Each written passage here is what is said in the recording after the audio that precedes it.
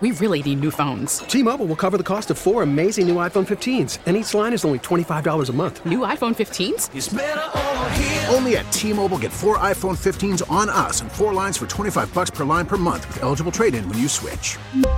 Minimum of 4 lines for $25 per line per month with autopay discount using debit or bank account. $5 more per line without autopay, plus taxes and fees. Phone fee at 24 monthly bill credits for well-qualified customers. Contact us before canceling account to continue bill credits or credit stop and balance on required finance agreement due. $35 per line connection charge applies. See T-Mobile.com.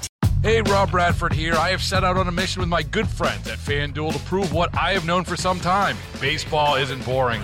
Now I have a daily podcast to prove it with some of the most notable people in the baseball world, screaming baseball isn't boring from the mountaintops, or at least agreeing to come on our show. Players, managers, GMs, and yes, even the commissioner of baseball, Rob Manfred. It has been a constant wave of baseball's most powerful voices. So join the revolution. Subscribe and soak in Baseball Isn't Boring. Listen on your Odyssey app or wherever you get your podcasts. You'll be glad you did.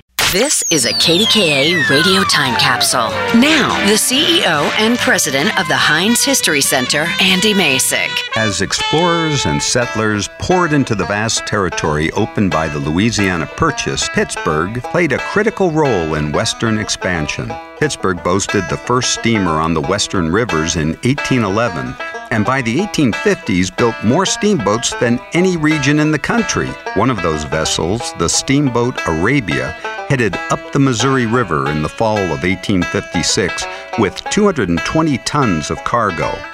Its holds packed with more than 1 million objects, including preserved food, boots, shoes, hats, tools, and even prefabricated homes.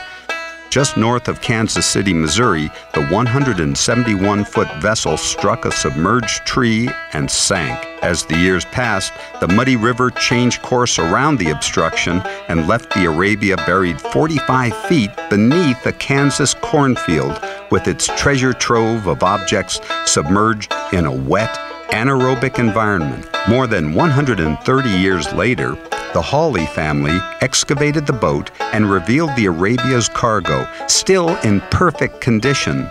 Fine dishware, clothing, and food remained preserved, the cognac still drinkable, and the pickles still green and edible. Today, more than 160 years after the Pittsburgh-made Arabia sank in the muddy Missouri, it remains the largest time capsule of items illustrating American life in the pre-Civil War era. Visitors to the Heinz History Center can see objects from the Arabia, including 160-year-old ketchup and pickles, still green in the jar.